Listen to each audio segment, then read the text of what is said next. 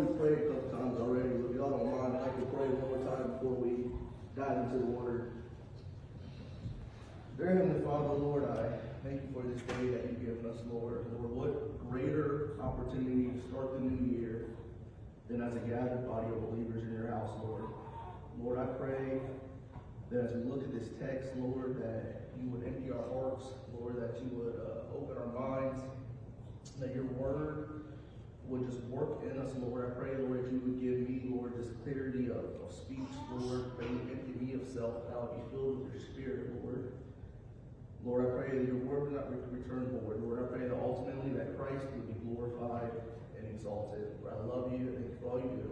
In Christ's name, amen. All right, so we're going to be in 2 Kings chapter 4. You know, as we begin the new year of 2023, I'm sure that, like many of you in here, I started just to reflect on this past year of 2022. And I remember going into 2022 thinking about how and praying that it was going to be, you know, such a great year. You know, we were finally coming out of COVID, didn't have to wear masks no more, right? Everything was opening back up. My son was getting older, so I was looking forward to being able to play with him, and you know, I was really excited about 2022. And then as we started going through 2022, life started to happen. You know, in 2022, towards the beginning of the year, I lost my grandpa, and this was big for me because not only was I really close with my grandpa, but this was the first loss in my life as an older person that truly understood death. You know, I lost my grandma when I was younger, but it didn't really affect me in the same way that it did losing my grandpa. In 2022, I was excited because I was looking forward to finishing my college degree. I had taken a semester off when Nehemiah was born just because of work and having a baby and trying to do school all at the same time. Probably would not have went too well. And so I had 2 classes left, y'all. I had a math class and a history class left to finish my bachelor degree. And I remember calling my school and the lady telling me that in the semester that I took off, they got rid of my degree program. And so now my 2 classes that I had to finish my degree program turned into almost a whole entire semester of work that I had left. In 2022, my wife and I transitioned out of a ministry that we had been a part of for the last 4 years, a ministry that I honestly thought that we would be at until God sent us out. Ministry that really shaped me into the man I am today, that, you know, I learned a lot in, I grew a lot in. But God transitioned us out of that. And then obviously, you know, we felt like God led us here during that. And then in leading us here, 3 days before, so obviously when we felt like God was leading us here, we put our house on the market. And those of you that are here on Wednesday, you guys know my whole housing debacle that we've dealt with this past year. And 3 days after we left Florida, our house was set to close and we heard nothing. And we called my realtor and he called the buyer and he said, yep, they're pretty much not going to be able to close. So we had left by faith, Jacksonville, Florida, moved here with a house that we thought was set to sell, and still 5 months later now, we've been through 4 different buyers. Now, thankfully, we're on a buyer right now that we're praying that will finally go through. But needless to say, all the hopes that we had for 2022 didn't really pan out the way that we thought it would. 2022 was a challenging year for us. And I'm sure that I'm not alone here. I'm sure that for many of us in here, you probably felt the same way I did, or maybe feel the same way I do at this point in time. As you look back on your 2022, there were times when you were in desperate situations, times when it felt like you were at the end of your rope, per se. You know, what do we do when we face these problems? What do we do when we're facing problems with our children that we can't solve? What do we do when our marriage is on the rocks and unrelenting waves seem to keep on crashing in on it? What do we do when there's problems at work and there seems there's no way out?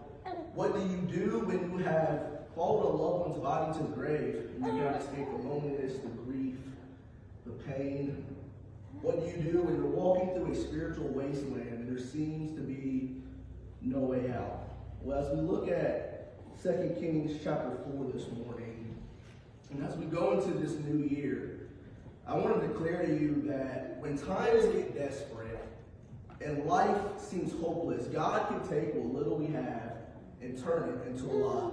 2 Kings chapter 4, I'm just going to start with the first 2 verses. The Bible says, a certain woman of the wives of the sons of the prophets cried out to Elisha, saying, your servant, my husband, is dead.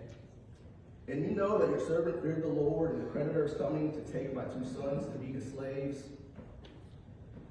So Elisha said to her, what shall I do for you? Tell me, what do you have in the house? And she said, your maidservant has nothing in the house but a jar of oil. You know, while I know it's easy to feel like we're the only ones that are going through hard times in life, that nobody has it quite as bad as we do, I want you to know that you're not alone, right? And even as we look back through the pages of scriptures, one of the beauties of scriptures is that we can see these stories and these testimonies of people in times past, God's people in times past that face desperate situations, that face struggles, that face pain, that face loss. And as we evaluate their lives, we can see how God showed up in the midst of their desperation. And the good thing for us is that the same God they had is the same God that we still have today. As we come to our text, we see a widow in a desperate situation. In verse 1, this widow comes to the prophet Elisha, and she tells the prophet Elisha, my husband has passed. And the text tells us that her husband was a son of the prophet. What that means is that her husband would have been studying under the prophet Elisha in the northern kingdom. He was a man of God. He was a man that in the wicked northern kingdom of Israel was actually trying to do the right thing, was actually following God. So this would have been a man that Elisha would have known. And so she goes and says, Elisha, you know that my husband has died, but not only has my husband died, but now that he's dead, my husband was the main breadwinner. He's the one that was caring for our family. And my sons can't do anything, I can't do anything, and because of that, creditors are coming to take my sons into slavery. In the book of Leviticus, we see that during these days, Jewish law actually allowed for a debt to be paid by the children of whoever the debtor was. They would be literally taken into slavery to work that debt off. So you have this woman, desperate, despondent. She's not only grieving the loss of her husband, but she has these 2 little boys. She's like, there's no way I can lose them too. She runs to Elisha. Elisha, help me. You know, the thing with this woman is that she does not obsess over her circumstances, but rather runs to the man of God. Rather, she runs to the man who is going to give her the word of God to help her in her situation. She recognized that while she can't do it, she knows the one who can. You know, for many of us in desperation, oftentimes we do the opposite. I've been guilty of it myself. And rather than letting our hard times fuel our faith, we turn to faithlessness when things get hard. You know, well, God, you allowed this to happen anyway, so, you know, why would you change anything about it now? Or, you know, every time I try to serve God, I just get hurt, so there's no point in doing it anymore. Rather than making God our first response, oftentimes we make God our last resort. So often when we're faced with these desperate situations, we're running over here to our friends, we're running over here to our co-workers, we're running over here to our family members saying, what should I do? Help me, I don't know what's going on. And then when we realize our friends and our co-workers and those around us don't have the answers to our problems, then we say, well, I guess I'll ask God to help me. In verse 2, we see as she's seeking this answer from Elisha, as she's saying, that she's acknowledging she can't do nothing. She's seeking God first in the midst of her desperation. We see Elisha turn to her and ask her, well, what do you have in the house? You're telling me that you have nothing to pay this debt with. You're telling me that you're in a bad situation. But what do you have?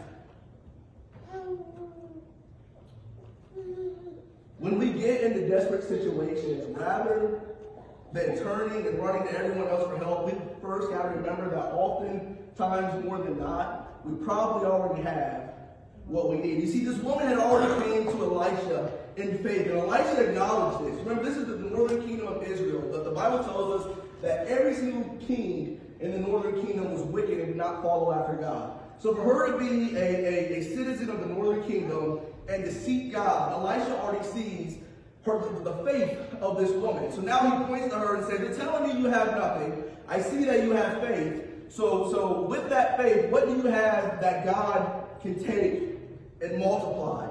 He's telling her, rather than crying about what you don't have, learn how to put what you already have into God's hands.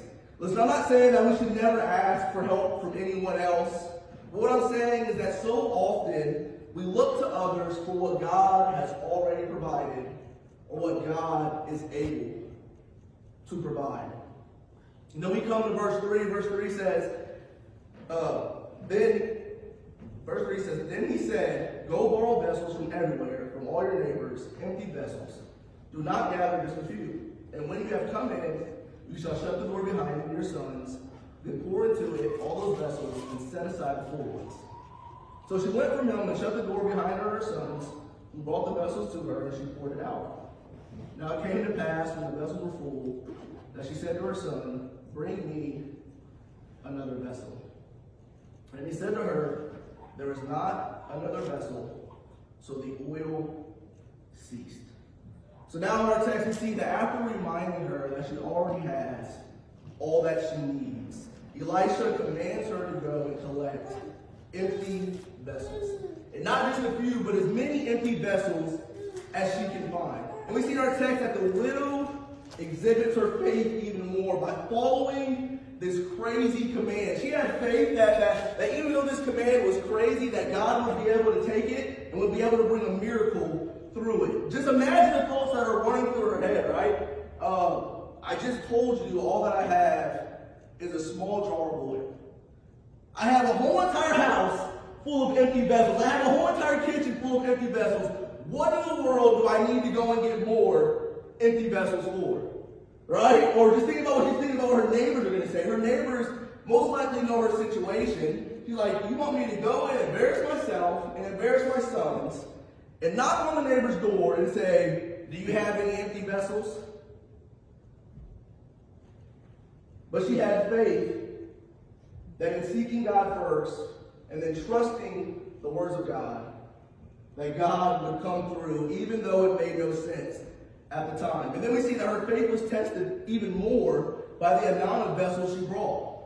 She could have went to her sons and gathered them and said, "Sons, I really thought Elisha was going to have the answers. I'm sorry, we've got to figure something out because this man is clearly off his rocker.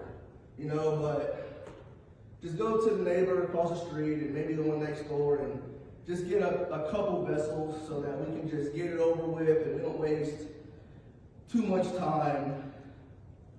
We see that her blessing was dependent upon the amount of faith she had in God to move. Listen, in our text tells us that if she would have brought one vessel, God would have filled one vessel. If she would have brought 10 vessels, God would have filled 10 vessels. If she would have brought 1,000 vessels, God would have filled all 1,000 vessels. All it took was a little faith. Right? I mean, Jesus tells us that with a little faith, with a little faith the size of a mustard seed, we can move mountains. See, we don't need more faith. So often we act like we need more faith. A little faith is all it takes. We just need to activate the faith that we already have. We just need to act on the faith that we already have. We have faith. We don't need more faith. We just need to use the faith that we have and truly trust in the promises of God and His provision for our lives. God's capacity is only restricted by our limitations. God can only do what we allow Him to do in our lives. When we look at Matthew chapter 13, Jesus is speaking of his hometown. And he says of his hometown, he says, he did not do many miracles there because of their unbelief. In his hometown, he did not do miracles because of their lack of faith. And just thinking about that verse, I just wonder in my own life, how many blessings, how many miracles, how many acts of God have I missed out on because I didn't activate the faith that I had? How many moments of God showing up in the midst of my trial have I missed out on because I didn't seek Him first? Because I didn't truly have faith that He was able to meet every last one of my needs. You see, this widow had no idea why Elisha was telling her to go and get empty vessels. It made no sense. But what she did know was that it was God's command for her. So she did it anyways. As we see the widow's faith, we're reminded of the centrality. I've already talked a little bit about it, but as we see this story of the widow, we're reminded of the centrality of just simple faith in the Christian life. You know, we say we have faith. We talk about the Christian faith. You know, we're people of faith, yet we don't practice our faith. We don't live out our faith. You know, we say that we want God to meet us in our desperate times, yet we don't have faith that He's going to meet us in our desperate times. In Hebrews 11, the Bible tells us that without faith, it's impossible to please God. I mean, faith is the crux of our salvation. It is through faith in the finished work of Christ that we can be saved and reconciled into a relationship with God. As we look at our text, just picture this widow's son as the widow comes to him and says, go and give me empty vessels. Just picture them as they're running in and out of the door, as they're bringing vessel after vessel, as they're knocking on their neighbor's door. Neighbor, neighbor, neighbor, can I please have a vessel and make sure it's empty? Just picture them running in, running out. I'm sure there were probably tall vessels, probably small vessels, round, square, vessels of every single size.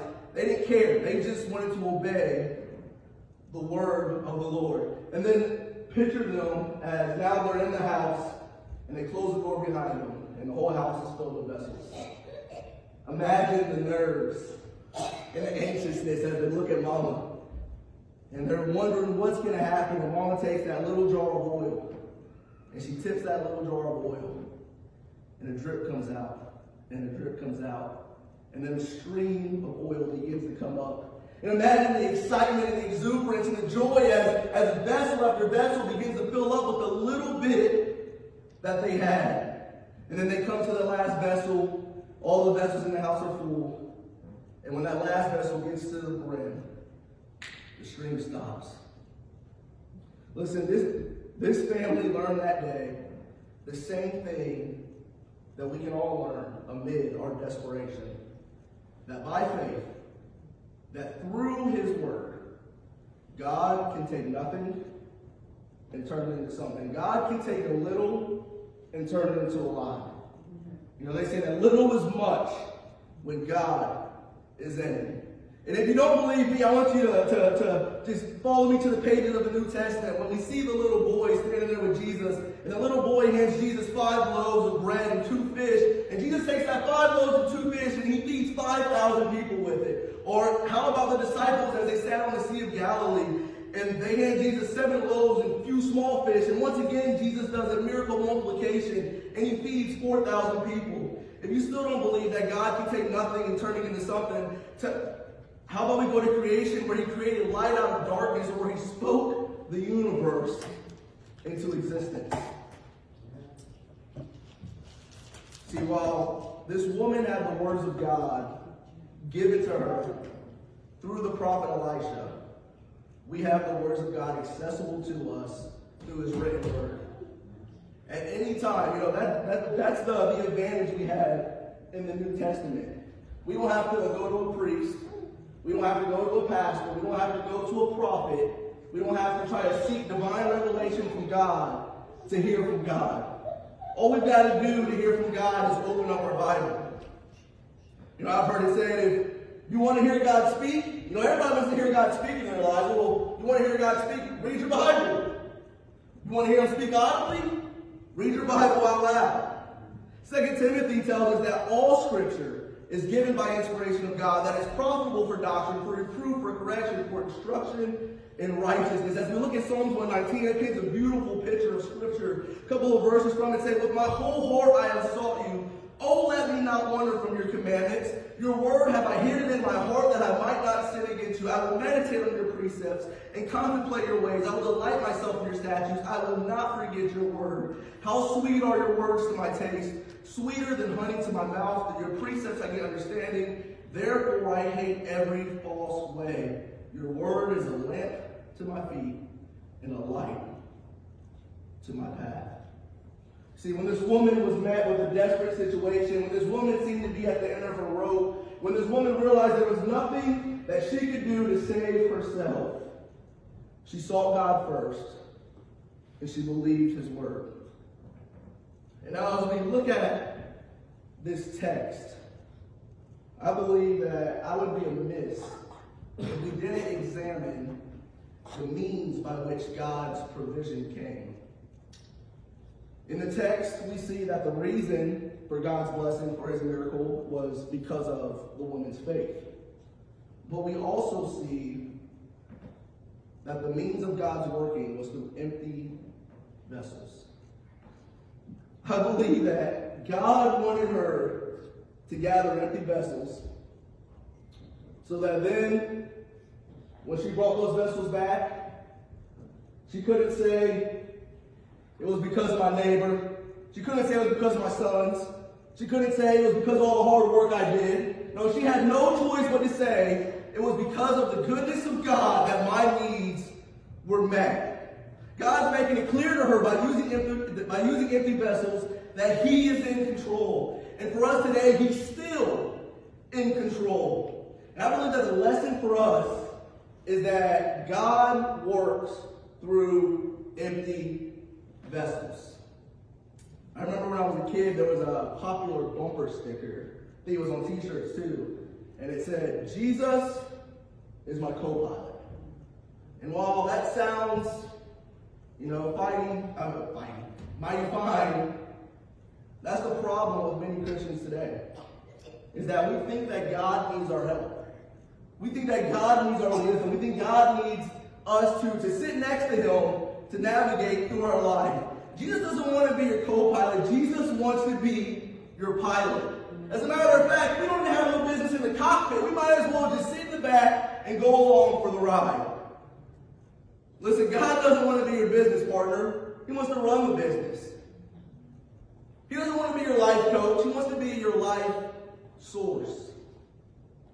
As we look at Scripture, Paul tells us that our bodies are vessels made of clay. Now think about it. If we take this understanding of our bodies being vessels made of clay, and we put it into the narrative of this text, how much more does this text come alive for us? For the Christian, we have the Spirit of God himself dwelling within our bodies. Listen, you want spiritual renewal? You want God to show up in the desperation of your life? You want comfort in the midst of trials? Empty yourself of everything of this world. Empty yourself of every selfish desire, every selfish ambition, and be filled with the Spirit. The hard part about emptying ourselves of our desires and ambitions is that sometimes our desires and ambitions on the surface can appear good. I've heard it said that a good thing can become a bad thing if it's not a God thing. When it comes to desires and dreams and ambitions, I'm sure we all, me personally, we're supposed to be starting a youth group here soon. I have ambitions, I have dreams about what the youth group will look like. I have dreams, I have ambitions about reaching people, about filling the pews. And while these are a good thing, if I'm not coming to God humbly and emptying myself and saying, God, what are your plans for this church? What are your plans for this youth group? What are your plans for us, God? If I'm not doing that and I'm just going off of what I want, it becomes a bad thing. It becomes of no value. But recognize that when we empty ourselves, we need to be filled back up. Vessels are made to contain something. They're not meant to be empty. We should strive to become filled with the Spirit of God and his Word. As we enter into 2023, I think a good decision for all of us, I know a decision for me that I've made, is that as I go through 2023, I want to have a life that is Spirit-led and Word-fed. Listen, Spirit-filled vessels ask, what can I do for my church? Rather than, what can my church do for me?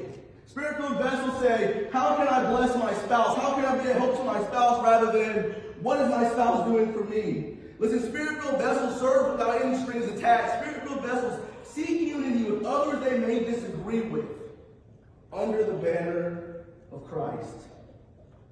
In order for blessing to overflow, in order for God's power to take place, there cannot be anything else preoccupying our hearts.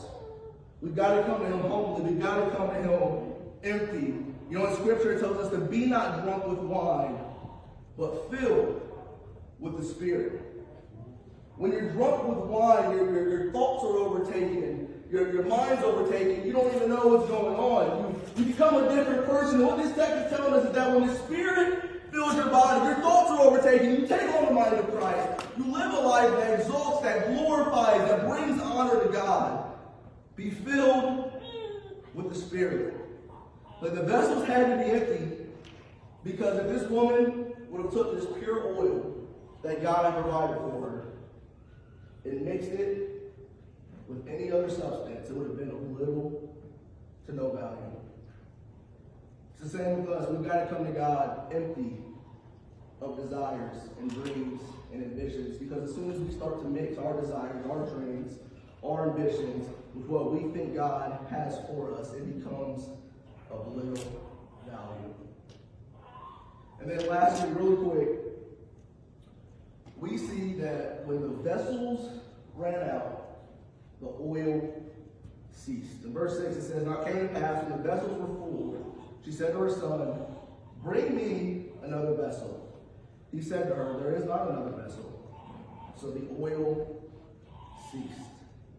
I believe as we examine this verse that I see two truths that I believe we can glean, that we can get out of this verse. The first is an individual reminder for each and every one of us. The reminder that not only are we to be filled with the Spirit and emptied of self, but that it should be a daily reoccurrence. There should be a daily renewing. There should be a daily filling. There should be a daily emptying of self. I make it a practice every single morning. Lord, empty me of self, Lord. If there's anything in my life that I want but you don't want, Lord, show it to me, Lord. Fill me with your Spirit, Lord. I want to do what you have for me. We need to be presenting empty vessels day by day, by day, by day, by day. Over and over and over. It's a daily emptying of self. I mean, even when we look at Jesus, Jesus told his disciples, deny themselves and take up their crosses daily. You know, when you're carrying your cross, you got to put other things down. When you're carrying the cross of Christ, you got to put some preferences down, some ideas, some dreams, some things that may not align with what exactly he has for your life. I mean, I think often we treat the Christian life like our vehicle. You know, our vehicle, we hope to fill up at the beginning of the week, and that we can just run on that fuel and not have to fill up again until the end of the week. And we do that so often with church. You know, whether it's going to a church service, or whether it's, you know, I'm going to read my Bible today, I'm going to empty myself today. Well, we soon realize that when we don't refill each and every day, that supply runs out sooner than we think it will. You soon realize that your prayers from yesterday don't fuel your faith today. You know, I'm sure some of us, including myself, I've been in spiritual dry seasons. I've been in seasons where it seemed like I hit a drought, like there was no blessing, there was no growth in my life. And I feel like one of the first things we need to do is ask ourselves, am I presenting my body an empty vessel to God each and every day? When it comes to my job, when it comes to my family, my husband, my kids, when it comes to my finances, whatever it may be, are we saying, God, you're in control? Are we seeking God first? Are we trusting him at his word? Are we presenting ourselves empty over and over and over? Because the passage tells us that when we fail to present an empty vessel, the oil ceases. And then the second challenge I see is a corporate challenge for the church as a whole. You know, the mom looked at her son and she said, bring me another vessel. and there wasn't another vessel to be brought to be filled. As a church, if we fail to reach people with the gospel of Jesus Christ, we have failed in our calling. I failed in my calling. If we are not reaching people, we might as well put a lock on our doors, put a for sale sign outside, and let somebody come in that's actually going to reach people. Let a church come in that's actually going to be empty of self, that's going to be about the mission.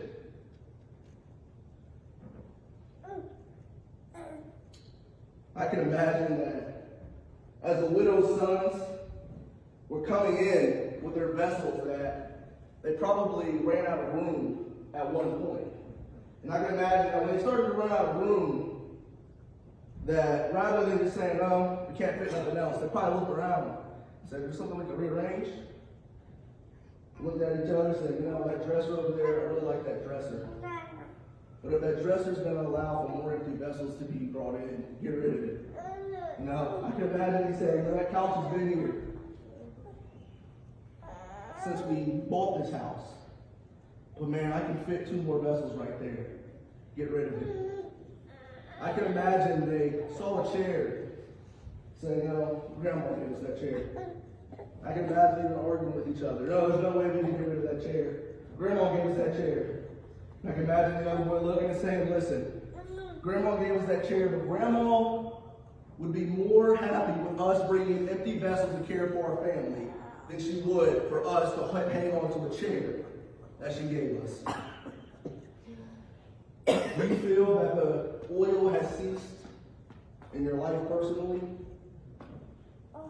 Once again, go to him first. Trust his word. Present yourself an empty vessel. And then church, do we feel like the oil has ceased in our church? Are we presenting ourselves empty vessels, 1? And then 2, what are we doing to bring empty vessels into this church? Not only that, but are we going out and getting empty vessels? So it shouldn't just happen here. We should be doing it everywhere we go. The good news, though, is as we look at verse 7, we see that after the vessels were full, that Elisha told her to go sell the oil, pay your debt, and you and your sons live on the rest. The good thing is that there's still hope. Even in the darkest of times and seasons, God is still God. Amen. Listen, we serve the God who can take a little and turn it into a lot. We serve the God who can take a jar of oil and multiply it into many empty vessels. The God who can do exceedingly abundantly above all that we ask or think, according to the power that works in us. Much like this woman, we can run into the abundantly surprising supply of God. And when we do, we'll discover that it's not our paycheck, it's not our hard work, it's not our methods, it's not nothing that we did, it's not our expertise, but it's because we have a God who can do a lot with a little. Listen, we've all either been through desperate times, we're going through desperate times, or we will go through desperate times. So as we go through this week, as we move through 2023, let's remember the text, the story of this widow in the midst of her trouble. And let's seek God first. And let's hold on to his promises. Let's hold on to promises like Philippians 4:19, where we see that God shall supply all our needs according to his riches and glory by Christ Jesus. Or the promise of Romans 8:28, that all things work together for good to those who love God, to those who are called according to his purpose. Or all the promises that litter every single page of the Word of God. Listen, that alone doesn't mean that every problem that we face will be resolved or fixed the way we want it to be. That's been a huge lesson for me. Instead, coming here and feeling like we prayed and we were seeking God and God opened doors, God opened doors. It's like, God, I'm giving it all to you. Why is my house not sold yet? Right? It's like, it makes no sense, God. But the thing is, his ways are not my ways. And he knows more than I know. So what I've got to decide to do is that even though it doesn't make sense up here, I've got to continue to present myself an empty vessel, day by day, having full trust and assurance that his plan is better than mine. As I was studying this text, I came upon the story of Hudson Taylor, who was a missionary to China during the 1800s. And there's a story of Hudson Taylor once writing to his wife during an especially trying time in the China Inland missions which he ran. It was a point in time where his missions agency was in desperation, where it seemed like they had not much left. They were running low, and Hudson Taylor wrote to his wife, and he said, "We have 25 cents and all the promises of God." Listen, is that enough for you? Hudson Taylor knew that as long as God's hand was on his work, that he had all that he needed. Every head bowed and eyes closed. Dear Lord, once again, thank you for this day that you've given us, Lord. I'm just honored and humbled, Lord, to be able to present your word, Lord. I pray, Lord, that your word would not fall upon deaf ears, but that we would be challenged, that we would be excited, Lord, that we would realize that, Lord, even though we may have a little, Lord, that even though time seems desperate, that you're the God that